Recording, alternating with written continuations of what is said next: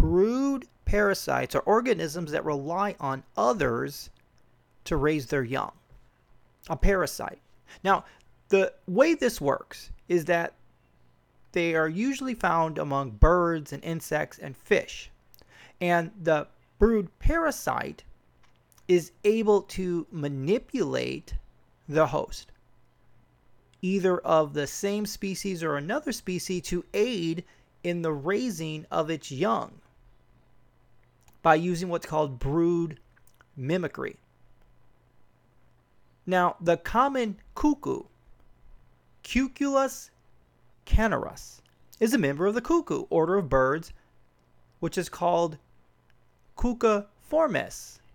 And inside of that family of birds is the roadrunner, the anis, and the cuckool. Now, in 1821, a doctor named Edward Jenner, who was an expert in the cuckoo bird, was appointed physician extraordinaire to King George VI. Actually, not the 6th, the 4th.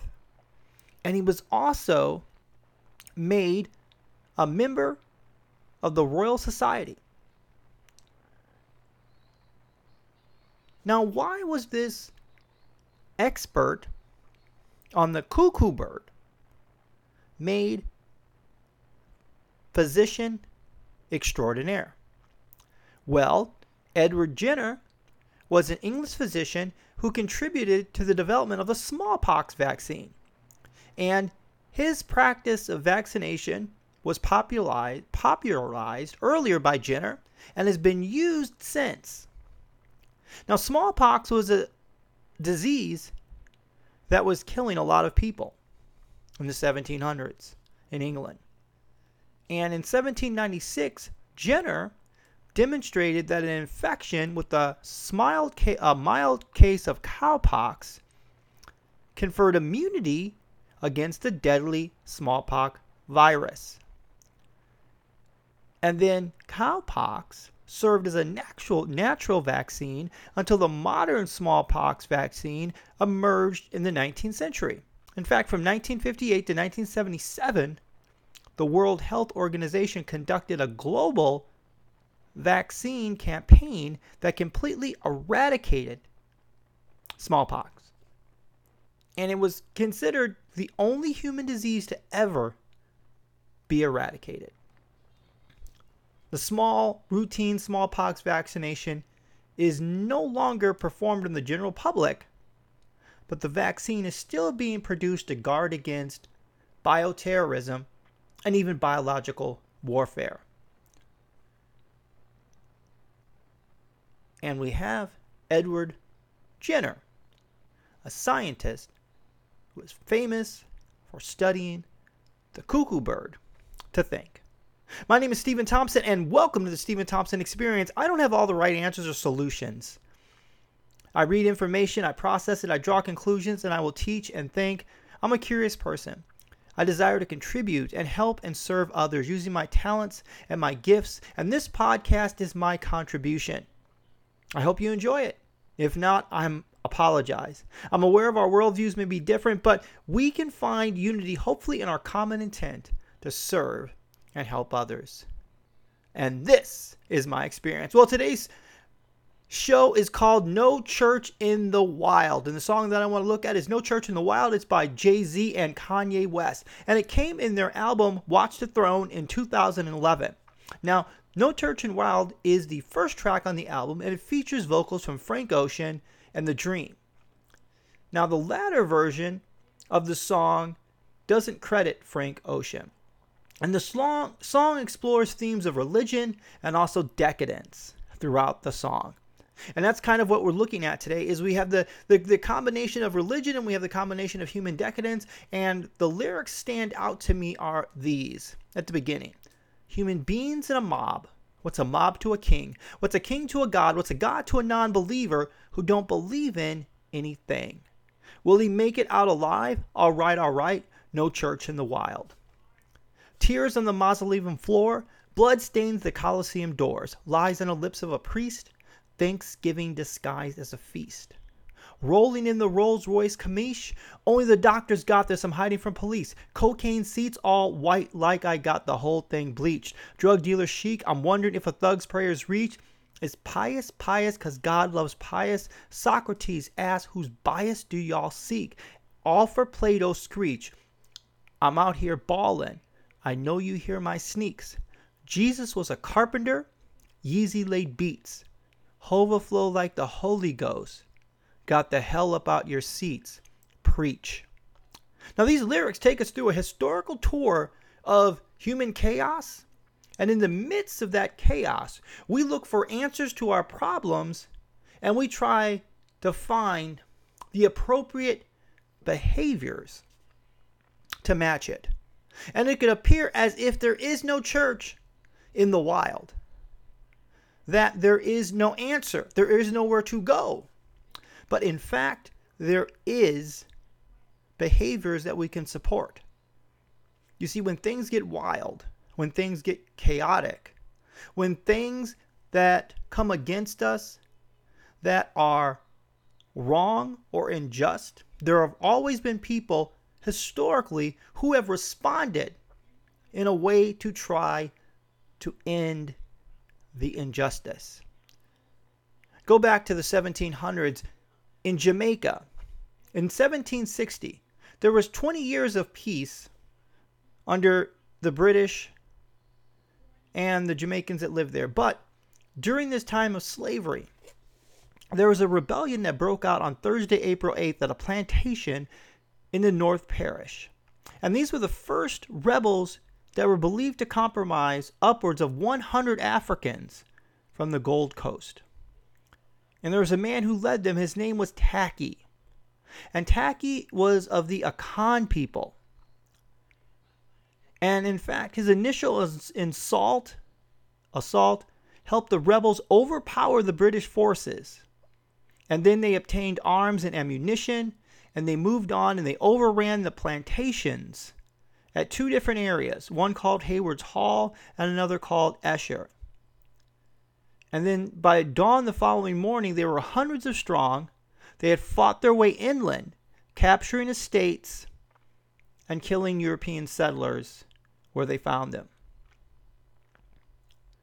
But then what ended up happening is that the Lieutenant Governor of Jamaica received news of this destruction, and he sent a detachment from the 74th West Indian Regiment and another from the 49th, together with 3 companies, down to that area.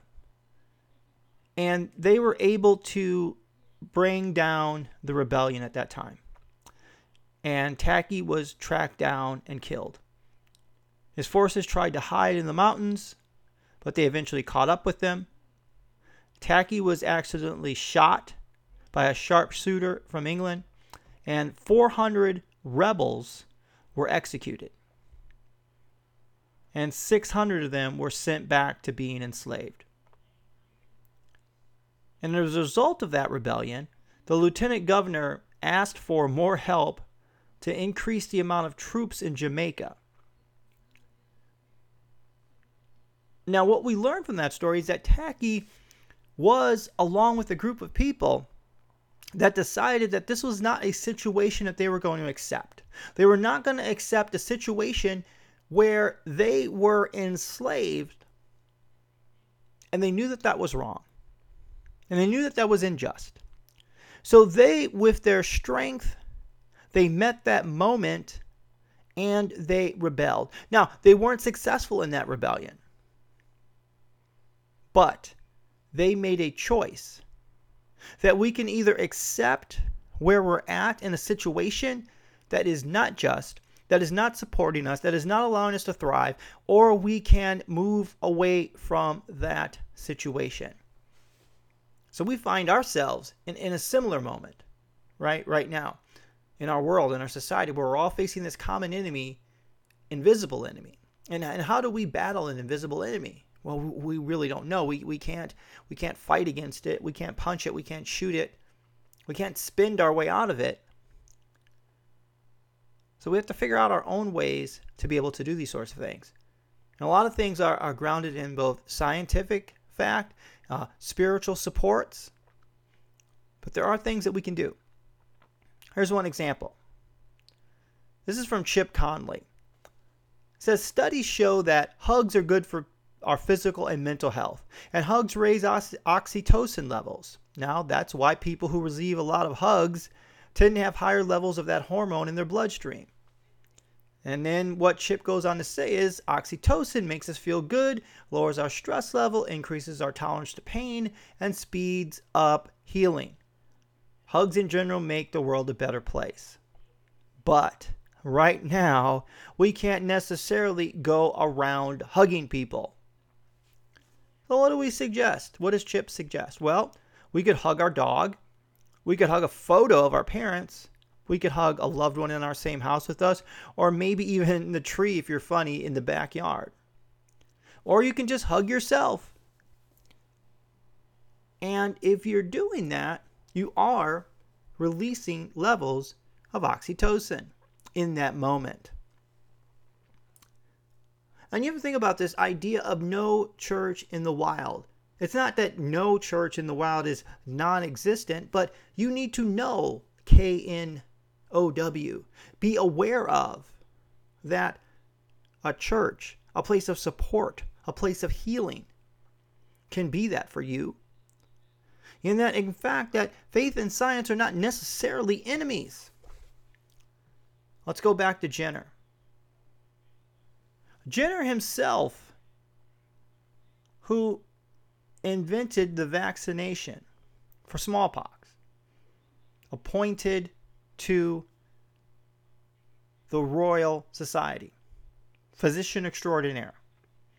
Jenner himself was a Christian. And then Jenner wrote in his own journal, he said that he was very spiritual. He said that he treasured his Bible. And then before he died, he told a friend, "I'm not surprised that men are not grateful to me, but I wonder that they are not grateful to God for the good which he has made me the instrument of conveying to my fellow creatures." And then a rabbi said this. He wrote that Jenner was one of the righteous of the nations, deserving a lofty place in the world to come for having saved millions of people from smallpox. So you see, it's about marshaling your talents, your gifts, and your abilities, and acknowledging that you have a heartbeat inside of you that was given to you by your Father in heaven, your Creator. It's not about defying orders to make a spiritual point. It's about being who you are, serving in the capacity that you can serve in, and having the strength to meet the moment that we are currently in. And we need strength to meet the moment. We need strength to be able to rejoice with those who rejoice and mourn with those who mourn. We can hold both in our hands. Both parts are supportive. I go back to the lyrics of No Church in the Wild. Jesus was a carpenter, Yeezy laid beats, Hova flow the Holy Skull, get the hell up out your seats, preach. That's it. That is the message here. That in the midst of chaos, in the midst of suffering, in the midst of harm and death and destruction, it best serves us to look towards a future that is hopeful. But yet at the same time, we carry around the expectation and the ability to be aware that if something doesn't go the way that we want, that we can still reach in the same place to find strength to meet that moment. Whatever moment it is we're being called to meet, we can find the strength to meet it. My name is Stephen Thompson, and I get to create. For that, I am thankful. I am blessed with enough, and my heart and my mind and my thoughts are with those who don't. I advocate for you. I donate to you, and we will stand by and respond when you call for help. And I hope if you are able to help, if you are a person who is of means, then that you find a way to help from your sphere of influence. And I also, if you are hurting, we grieve with you. And if you are not able to grieve, take time to consider that if you move away from a posture of constant exuberance, do not be afraid of that, because we need to mourn with people who are mourning. And that does not mean that you are going to spiral emotionally.